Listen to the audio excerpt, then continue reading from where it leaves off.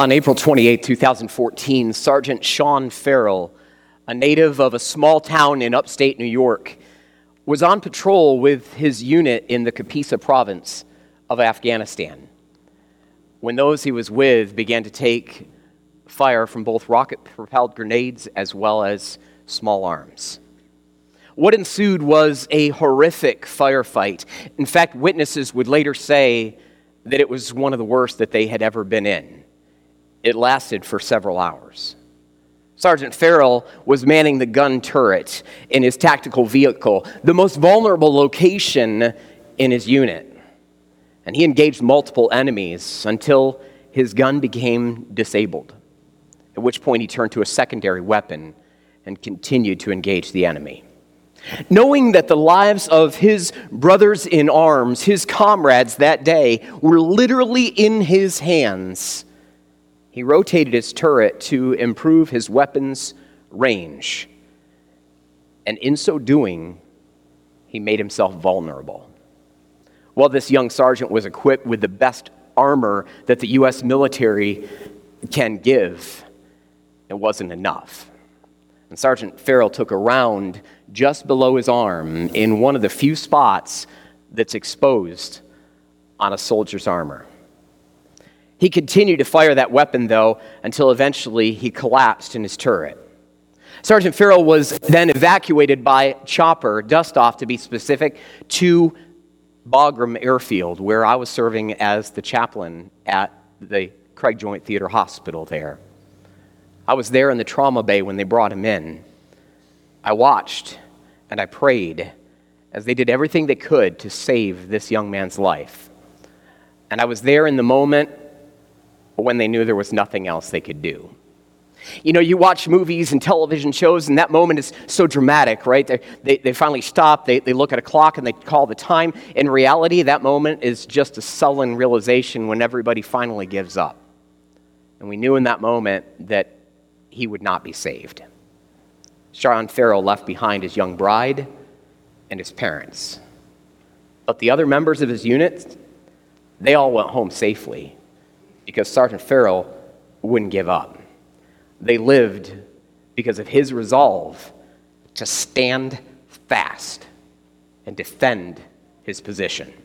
His final words became a rallying cry for his comrades to fight and win the battle. He said this just before he lost consciousness. I got him. Ladies and gentlemen, I'm here to tell you this morning that there is a battle that is going on around us today that is more fierce and longer lasting than even the battle that Sergeant Sean Farrell was engaged in. The battle of which I speak is taking place in numerous arenas. It's a battle over the God-ordained institution of the family. Organizations around us right here in our own country are fighting to do away with the normalcy of the institution that we know that God gave us. They're fighting to do away with the family unit upon which societies have been built for millennia. It's a battle over the unborn. Right here in the United States since 1973, with the legalization of Roe versus Wade, some 62 million lives estimated have been lost to abortion. 62 million children have never been born. 62 million lives that were knitted together in their mother's wombs have never seen the light of day. It's a battle raging for the lives of orphans. Conservative estimates are that there are nearly 200 million orphans worldwide, and that doesn't even include the 500,000 children in the foster care system in the United States. Did you know, Church of Jesus Christ, that right here in San Antonio, child protective workers are sleeping in their offices tonight with children because there aren't enough foster homes to take them in? It's a battle for the lives of children. The list of arenas in which the battle is raging is too exhaustive to list. And frankly, it can be a bit overwhelming, even discouraging. But you know there's an old hymn that you may remember. The lyrics were these: stand up for Jesus, ye soldiers of the cross. You know, when I sang that as a child, I always thought it was a battle cry. It was a call for me to begin marching into battle, and I was excited about that. But I think when we think of it as a battle cry and a call to advance, we miss something significant. The concept of standing fast, of defending territory that has already been claimed and won. See, if you've read the back of the book, you know the end of the story, don't you? We win. And the territory that I speak of today is continuing to be contested, but the reality is the victory has already been determined, and our calling today is to stand fast, to be steadfast, to defend that territory, to defend our families, to defend the church, to defend our very souls until that day when Christ comes and finalizes this victory that has already been determined at the cross of Jesus Christ. I want you to turn with me in your Bibles this morning to the book of Ephesians. We're going to finish out the book of Ephesians and read verses 10 through 24. Ephesians chapter 6, verses 10 through 24. I'm going to be reading from the English Standard Version of the Bible. The words are also found in the screen in front of you. Apostle Paul writes these words, "Finally, be strong in the Lord and in the strength of his might. Put on the whole armor of God, that you may be able to stand against the schemes of the devil. For we do not wrestle against flesh and blood, but against the rulers, against the authorities, against the cosmic powers over this present darkness, against the spiritual forces of evil in the heavenly places. Therefore, take up the whole armor of God, that you may be able to withstand in the evil day, and having done all, to stand firm. Stand, therefore, having fastened on the belt of truth, and having put on the breastplate of righteousness, and as shoes for your feet, having put on the readiness given by the gospel of peace. In all circumstances, take up the shield of faith, with which you can extinguish all the flaming darts of the evil one, and take the helmet of salvation and the sword of the Spirit, which is the word of God, praying at all times in the Spirit with all prayer and supplication. To that end, keep alert with all perseverance, making supplication for all the saints and also for me, that words may be given to me in opening my mouth boldly to proclaim the mystery of the gospel, for which I am an ambassador in chains, that I may declare it boldly as I ought to speak. So that you may also know how I am and what I'm doing, Tychicus, the beloved brother and faithful minister in the Lord, will tell you everything. I've sent him to you for this very purpose, that you may know how we are, and that he may encourage your hearts. Peace be to the brothers, and love with faith from God the Father and the Lord Jesus Christ. Grace be with all who love our Lord Jesus Christ with love incorruptible." Would you join me for a moment in prayer? Lord, as we unpack this text this morning, I pray that the words that I speak as we look at these verses would not be my words, but they would be your words. May the words of my mouth and the meditations of our hearts together in your sight be pleasing, O Lord, our rock and our Redeemer. Amen. Over the course of the past several weeks, Pastor Jared has unpacked the book of Ephesians for us. We've walked through it with the theme of the church alive. That theme came from Ephesians chapter 2, verse 5, where Paul says we are made alive together with Christ. We've talked about how God desires to tear down the walls that divide us, how God desires to build relationships that picture the gospel of Jesus Christ, to do so in the home, in marriage, and between parents and their children. In every case, the new realities of this church that is no longer dead but is alive, these new realities are countercultural. They're radical.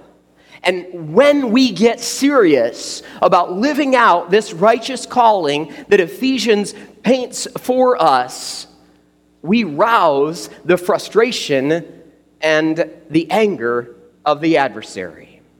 Pastor Alistair Begg put it this way: the evil one has been unable to prevent us from becoming the children of God. But given that that is the case, he is now seeking to do everything in his power to prevent us from living as the children of God.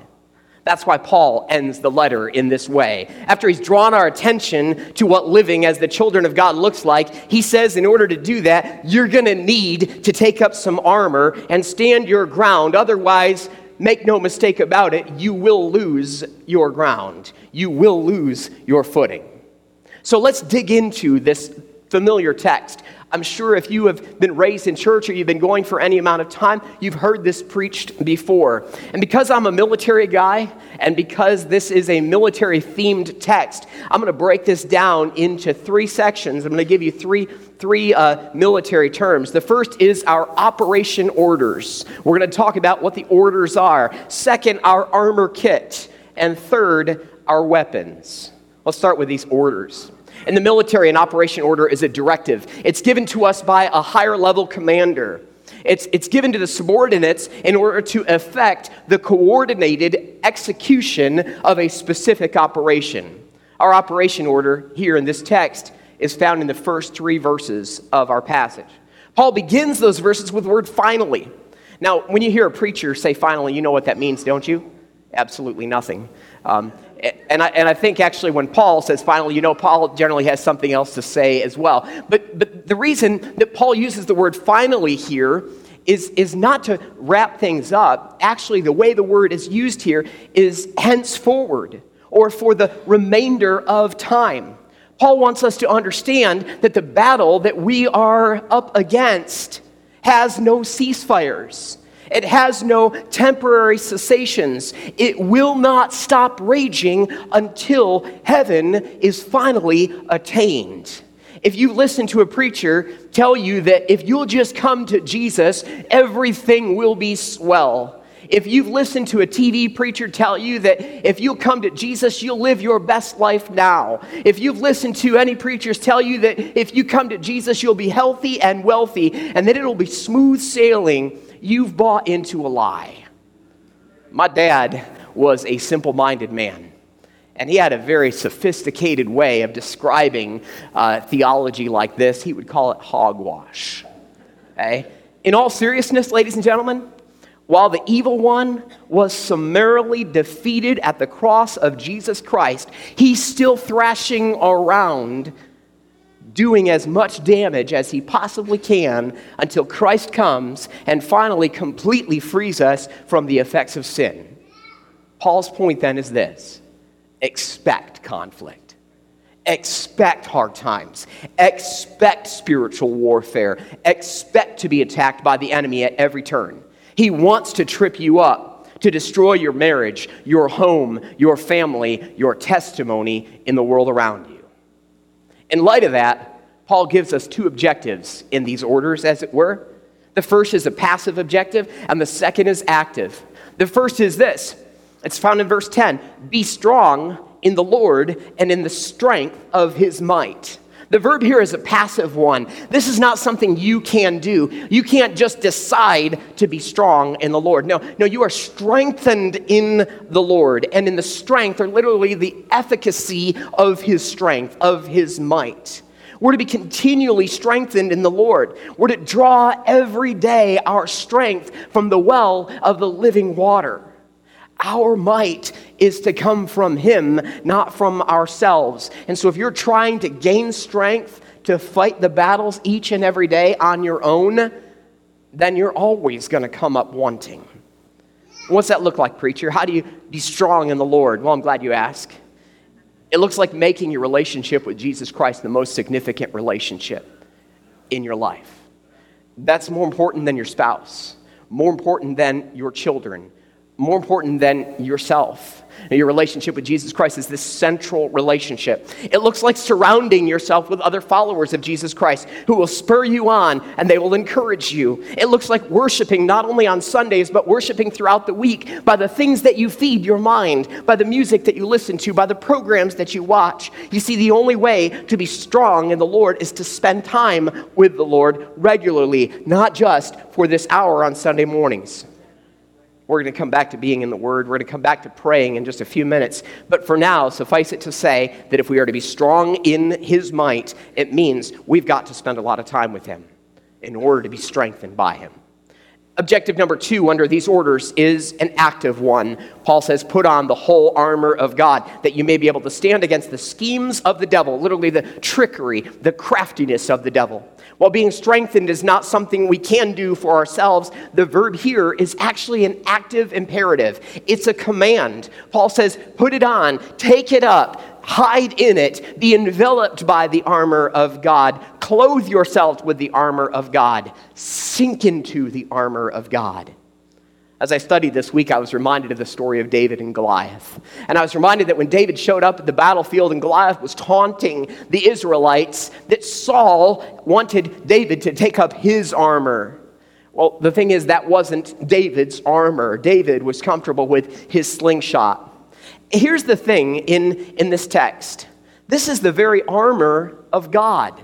This isn't just your armor or my armor. This is the armor of God. And the reason I think it's important to remember that is oftentimes preachers will talk about this text and they'll begin by saying that Paul was in chains when he wrote this. Absolutely correct. Probably chained to a Roman soldier, right? And so he may have looked at that soldier and said, there's a great metaphor for Christian living right there. Let me look at the different pieces of armor. But what we miss when we stick with that image is the fact that Paul was so steeped in the Word of God that he would have remembered the book of Isaiah chapter 59 verse 17, where we're told that God put on righteousness as his breastplate and the helmet of salvation on his head.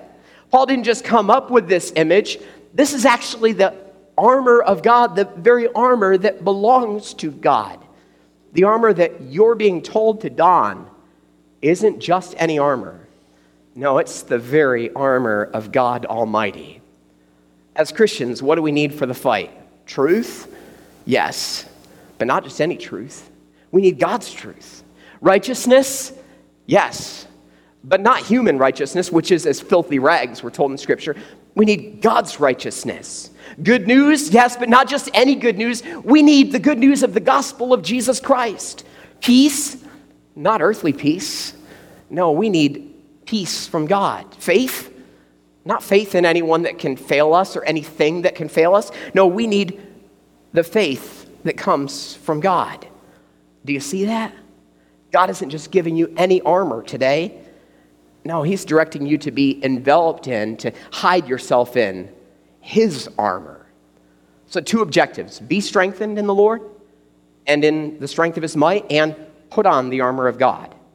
Before we can leave this order, which includes these various pieces, we need to identify the end state toward which our objectives are aimed, as well as the enemy that we are up against. In the military, we talk a lot about end state. See, in order to have an operation, we need to understand what it looks like if we're successful.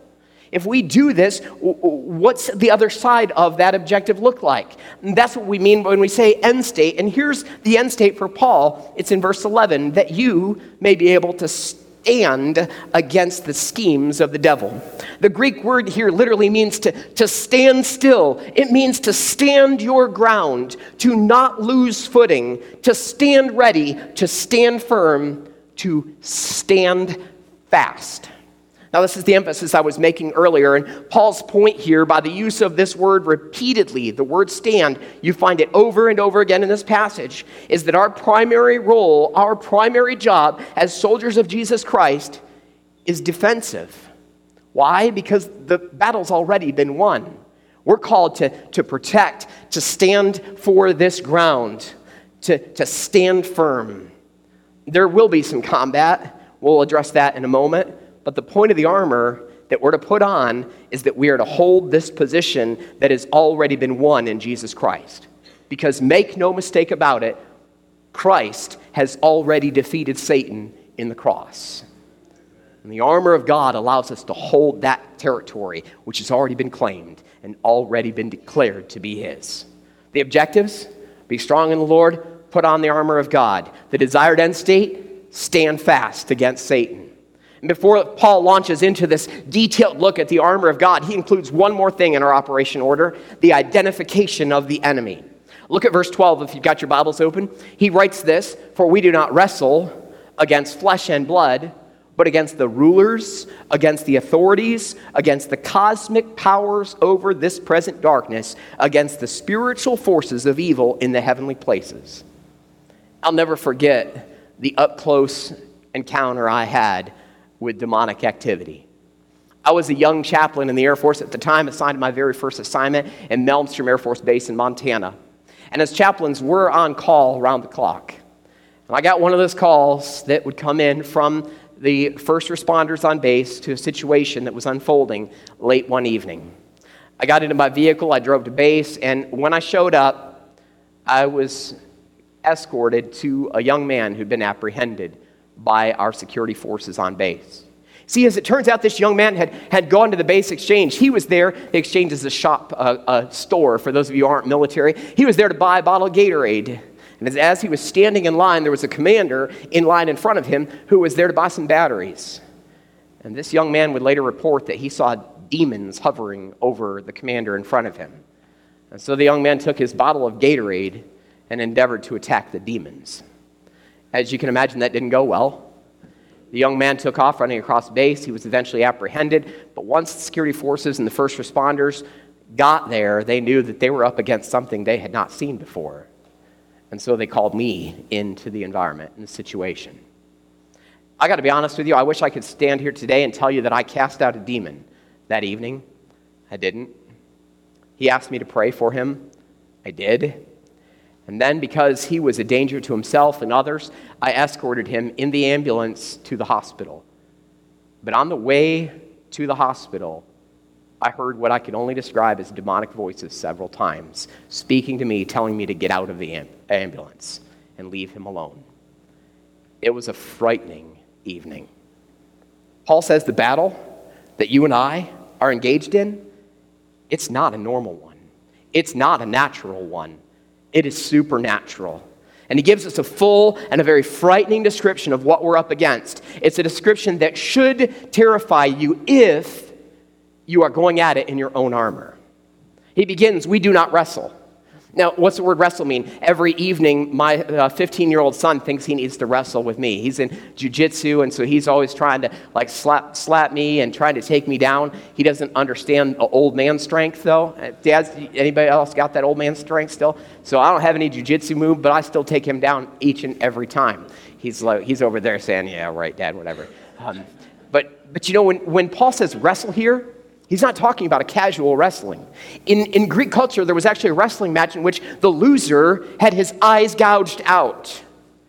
This wrestling that Paul's talking about here has very high stakes. And we immediately see then that there's a balance between defensive and offensive actions. Yes, we're supposed to stand our ground, but the reality is that evil is going to come at us. And when it does, we need to be ready to engage, to wrestle against it. Who is the enemy? Well, Paul identifies these evil forces as rulers, as authorities, and as powers and spiritual forces. Rulers are those that have local dominion. You know, just like we have a mayor of San Antonio and a mayor of Austin, the mayor of San Antonio has no authority in the city of Austin. We have a governor of Texas and a governor of Maine. If the governor of Texas goes up to Maine and tries to make decisions, the people of Maine are going to tell him to go home. He has no sway in the state of Maine. Well, rulers are local. Demons and spiritual forces, likewise, are assigned to different regions, it seems. They're not omnipresent. We need to understand that. Unlike God, the spiritual forces of wickedness can't be everywhere at all times. So there are rulers. There are also authorities. Authorities are different than rulers. The concept of authorities are folks that influence our values. These are forces that have influence over the way we think. Think about our own culture. The me first, the my truth and your truth, the hedonistic, materialistic ways of our world, they're not Christian, but they're controlled and they're manipulated by spiritual forces that have authority over. Finally, he calls them cosmic powers over this present darkness and spiritual forces of evil in the heavenly places. Now, Paul's already said that when we were saved, we were raised up and we were seated with Christ where? In the heavenly places. Chapter 2, verse 6. Now he says our enemies are the powers and forces for evil at war in those heavenly places where we have been raised up and seated. We've been placed there in the midst of a conflict that is still raging between light and darkness, between good and evil, between Satan and God, even though Satan knows that he has lost. Do you understand your operation orders? Your objectives are to be strong in the Lord and in the strength of his might, and to put on the armor of God. Your desired end state is to stand fast, and the enemy that you face is none other than the rulers, authorities, and powers of darkness and evil. So with that said, let's look at the armor kit. Okay? Before we dig in, let me acknowledge something. There is absolutely no way that we can do an exhaustive look at each piece of the armor of God today. We could do a whole sermon series just on the armor of God. There are books that are written on each and every one of the pieces of armor. So we're going to do more of a 30,000-foot flyover. Sorry for any Marines or Army, Navy. I'm an Air Force guy, so that's the way I like to think. We're going to do an aerial view here, right? But the one other thing I want you to understand today is that this is not a buffet. You don't get to pick which piece of armor you want to take into battle. If you go into battle with one piece but not the other, you will not stand. Now, you need all of this. So what are these pieces? Well, the first piece of armor is the belt of truth. I was telling Pastor Jared before church this morning that when I was growing up, my mom and dad said I always had to have a belt on. Always had to have a belt on. And so to this day, if I go out without a belt on, I feel like I'm missing a piece of my clothing, right? Well, the belt that Paul's talking about here was a belt that the Roman soldier wore that held together his garments and also held his sword. It afforded the soldier a feeling of fortitude and strength. Commentators have looked at the belt of truth and they've suggested it could mean two things. It could mean the truth of God, the doctrines of the church, for instance, the revelation in the Word of God, and it could also mean truthfulness and sincerity of heart. I think John Stott is correct when he says we don't have to choose one or the other. The belt of truth refers to both, right? Warfare begins with fixing our minds on the great doctrines of our faith, but it leads to life change, because as we steep ourselves in the Word of God and the doctrines that are so vital to us, they influence and they affect the way in which we live our daily lives. So the belt of truth. How do you put it on? Well, learn the doctrines of the church. Ground yourself in the fundamentals of our faith. Surround yourself with others who are more mature in the faith than are you.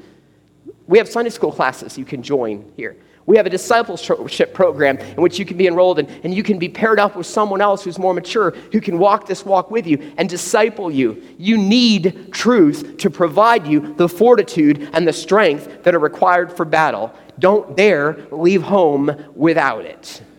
Stand fast with a belt of truth fastened around your waist. Here's the second piece of our armor kit. It's the breastplate of righteousness. Like truth, this could also have two meanings. It could be talking about what we call imputed righteousness. I'll tell you that in a minute. Or it could be talking about actual practical righteousness as it is lived out. You see, when you and I are redeemed by the blood of the Lamb, the righteousness of Jesus Christ is given to us. It is deposited into our account, as it were. And when God looks at you as a child of God, adopted by the blood of the Lamb, he sees you as pure and righteous, not of any merit on your own, but because that righteousness has been imputed, it has been given, it has been deposited to you. But as we go throughout our lives, I like to say that the Holy Spirit wants to make true in us what he has already declared to be true of us. We're being changed. We're being molded to be more and more like Jesus Christ, to embody the fruits of the Spirit. And the Ephesians, they would have already had the imputed righteousness. So I would suggest that what Paul's really talking about here is the need to live out that righteousness now. In Zechariah chapter 3, there's a scene in which the high priest, Joshua, is standing before the angel of the Lord in the temple. And he's accused by Satan of being sinful. Joshua is in filthy clothes that represent both his sin and the sin of the people. Satan is forcefully pointing to that sin when the angel intervenes and tells Joshua to take off his filthy clothes. And in place of those clothes, the angel gives Joshua new, clean garments. Then the angel charges Joshua to be holy, to live out the righteousness that has just been given to him. In the same way, church, you and I are given righteousness, and then we are called to live righteously. This morning, if you've never accepted Jesus Christ as your Savior and your Lord, you are not covered by the breastplate of righteousness. His purity has not been deposited into your account in exchange for sinfulness. That's the bad news. The good news is that righteousness is only a prayer away.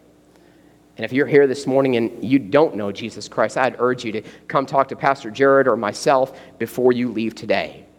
But if you are a Christian, you are protected by that righteousness, but you also need to go about taking seriously living righteously, living holy lives. We're not perfect, nor will we be until Christ returns and we are glorified. However, our testimonies need to be consistent with our righteous calling. Our lives ought to point others to God's amazing grace. So stand fast, having the breastplate of righteousness in place. Third, Paul says we should have our feet fitted with the readiness of the gospel of peace. Now, this is the most awkward phrase of the entire armor of God.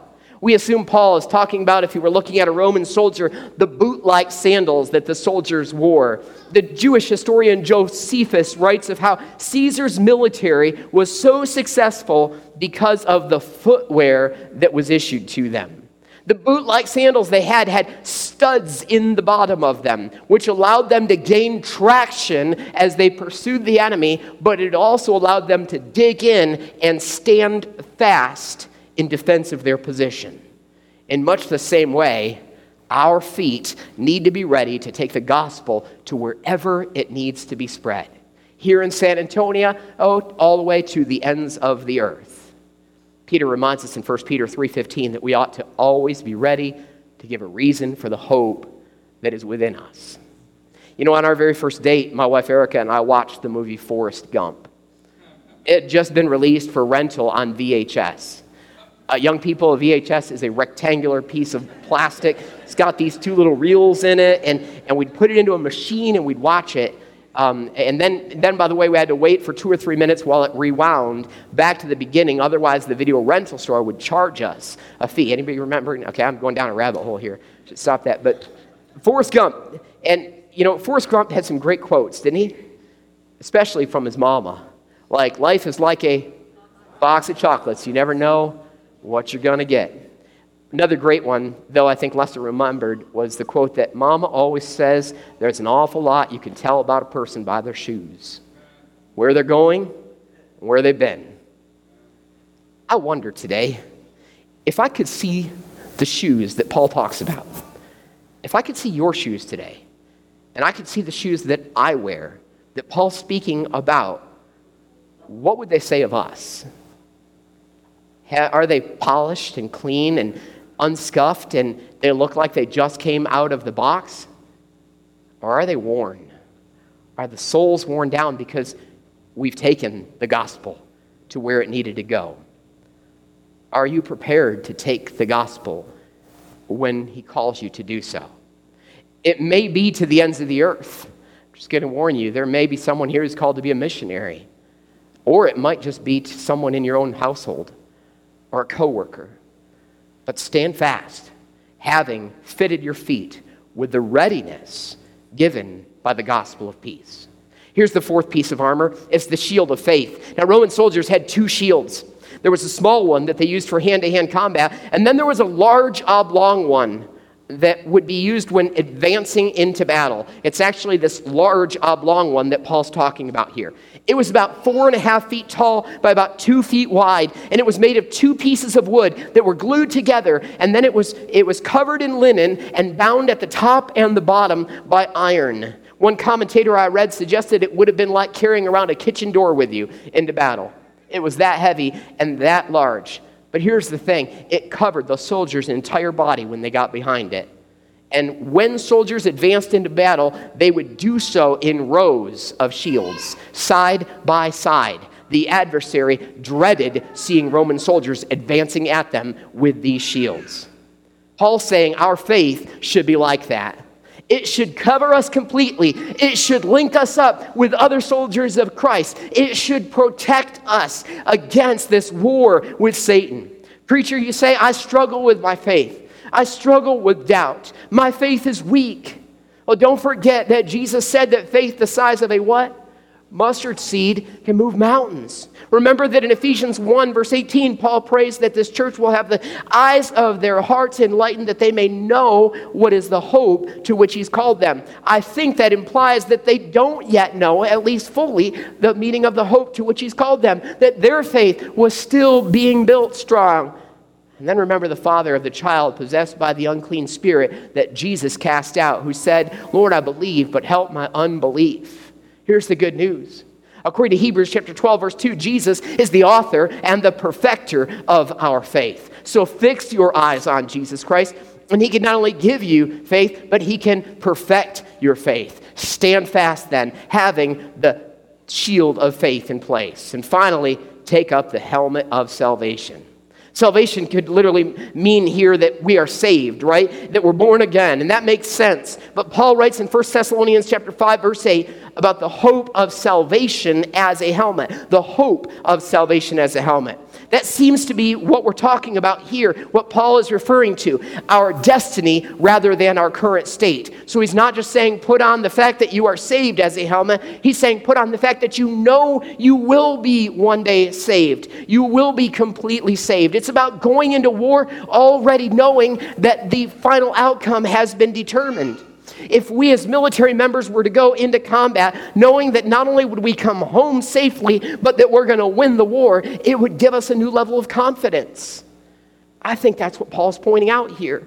You know, it was said of the troops of Lord Cromwell that they never lost because they were Calvinist. And they knew their destiny was secure, and they were fighting a battle they had been led by God to fight. You know, that should be true of each and every one of us. We suffer setbacks, but we should never, ever lose heart because we know we will be saved in the end. Stand fast, having taken up the helmet of salvation. So we've got our operation orders. Okay? We've got our armor kit. Now it's critical that we also carry 2 weapons into battle. As a military chaplain, I'm the only service member that doesn't carry a weapon into battle. Did you know that? Doctors and lawyers, they're also non-combatants according to the Geneva Convention, but they carry weapons to defend themselves. The chaplain is the only person who doesn't carry a firearm into battle and who's not even allowed to take training. I can tell you in the training that I did before I went to Afghanistan, that reality hit home real quickly when I went into active shooter rooms and had no way to defend myself.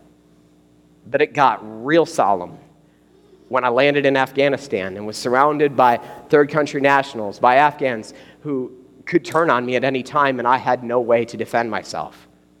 I found myself having to lean into the 2 weapons that we're told here in this text are at our disposal, the Word of God and prayer. Paul first of all refers to our first weapon as the sword of the Spirit. This is the only offensive, truly offensive item listed by Paul. The word refers to a short sword that Roman soldiers carried with them for close combat. Paul says our sword is the Word of God. Now, if you know the Bible well and you know anything about Greek, you've probably heard the word logos before. But that's not the word that Paul uses here when he talks about the Word of God. No, the word that's used here is actually rhema. It's a saying. It's a particular writing of the Word of God. John 3:16 is a rhema. Romans 3:23 is a rhema. Paul says we're to overcome Satan by particular words or portions of Scripture. He must have had in mind the model of Jesus overcoming temptation in the wilderness when he said repeatedly, "It is written," and then quoted the very Word of God.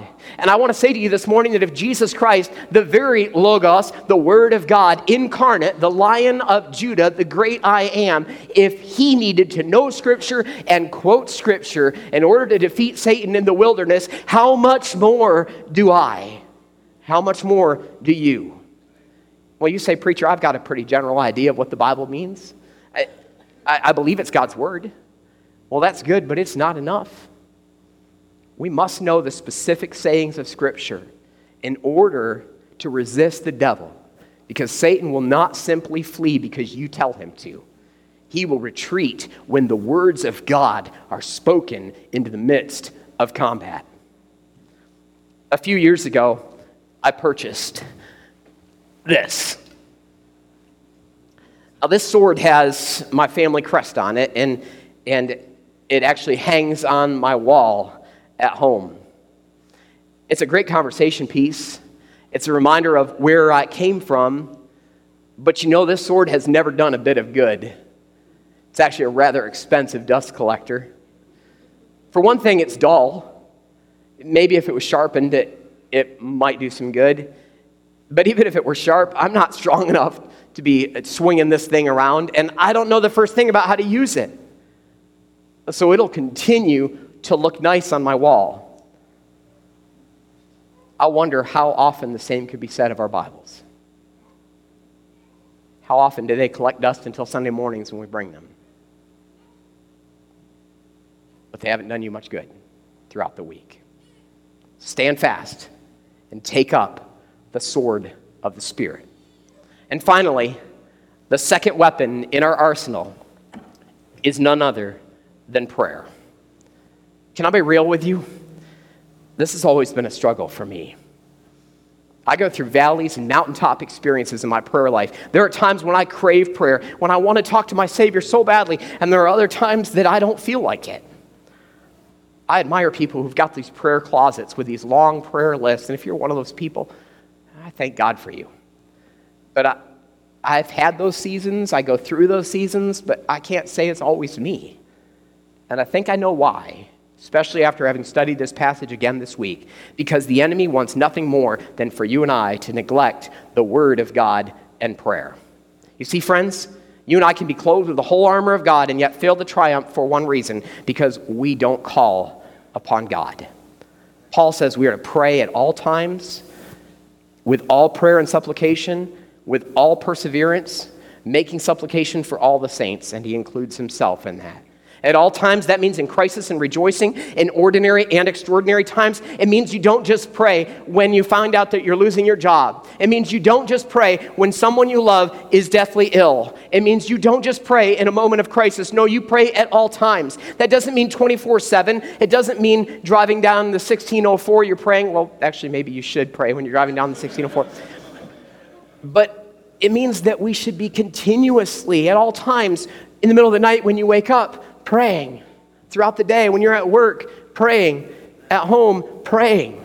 With all prayer and supplication means we should pray in all forms of prayer, right? Too often our prayers are one type of prayer. They're asking God for things.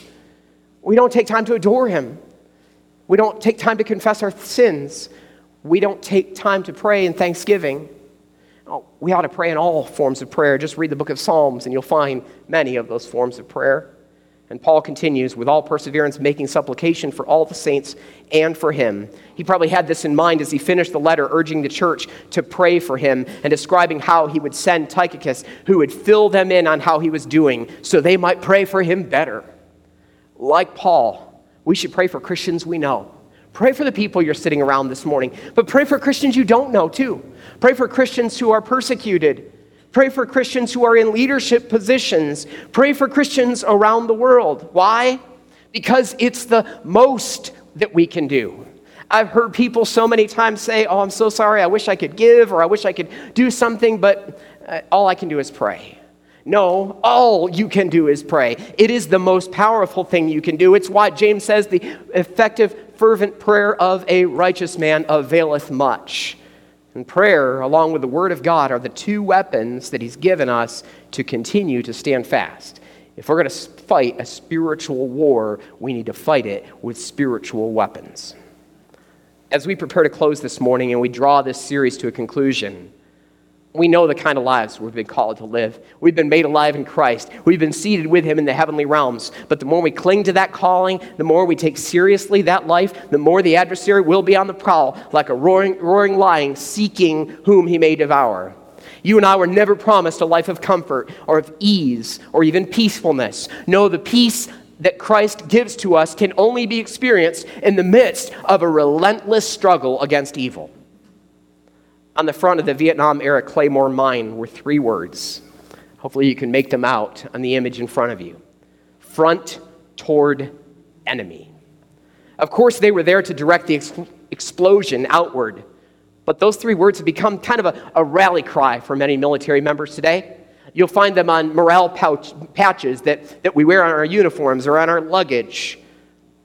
They are also our call in spiritual warfare. Front toward enemy. Never retreat. Our operation orders are clear. Be strong in the Lord and in the strength of his might, and put on the whole armor of God. Our desired end state is that we stand fast and not lose the ground that has already been won at the cross of Jesus Christ. And our armor is none other than the designed and worn armor of God himself. And our weapons, they're the sword of the Spirit and prayer. John Bunyan's 1678 Christian allegory, Pilgrim's Progress, is about a man's journey to the celestial cities and the trials that he endures along the way. Toward the end of the journey, he and his fellow travelers see a man that's making a solemn noise, a man who's on his knees with hands and eyes lifted up and speaking as they thought to no one that was above. As these pilgrims engage this man who just moments ago we know was lost earnestly in prayer, he shares that he struggled with a woman who is soon determined to be a witch who has endeavored to seduce him numerous times. The story recounts her wicked ways and her shameless ploys to this man and to countless others. And when he was at his wit's end, this man shares, tired and angered by her relentless pursuit, he fell to his knees, raised up his hands, lifted up his eyes, and prayed to God to rescue him. It's then that the pilgrims arrive, and this weary traveler joined their journey as they made their way to Beulah land. The traveler's name? Stand Fast. I wonder this morning if there are those within the sound of my voice or watching online today who are wearied by the journey. You've been trying to be faithful for a long time. You've been trying to be a good father, a good husband, a good mother, a good wife, a good Christian. But you're worn out. You've been beaten down. You've been discouraged. And you are battered by the pursuit of the enemy. You're at your wit's end. In the hymn that has become a pillar of our faith, A Mighty Fortress is Our God, Martin Luther, who at the time of the writing was going through one of the darkest periods of his life. He was facing a pandemic. The bubonic plague had come to Wittenberg, Germany. He buried his own daughter, and he was being persecuted by the church. During all that, he wrote these words, "Did we in our own strength confide, our striving would be losing." This morning, if you're relying on your own strength, I've got bad news for you. Your strength is not enough for this battle. You are not strong enough. But Luther goes on, "We're not the right man on our side, the man of God's own choosing. Dost ask who that may be? Christ Jesus, it is he." My friends, this morning all you need for this journey, everything that you need to stand fast, everything you need to overcome the darkness, the pressures, the temptations, the enticements, the things that threaten to undo you, everything you need to stand fast is found in the person of Jesus Christ. The one who on the cross of Calvary declared, "It is finished." The one who in a much more final sense than Sergeant Farrell ever could have imagined announced, "I got him," of the devil. The battle has already been won. And now, if you'll kneel before him, you can stand fast until the day he returns. Would you pray with me?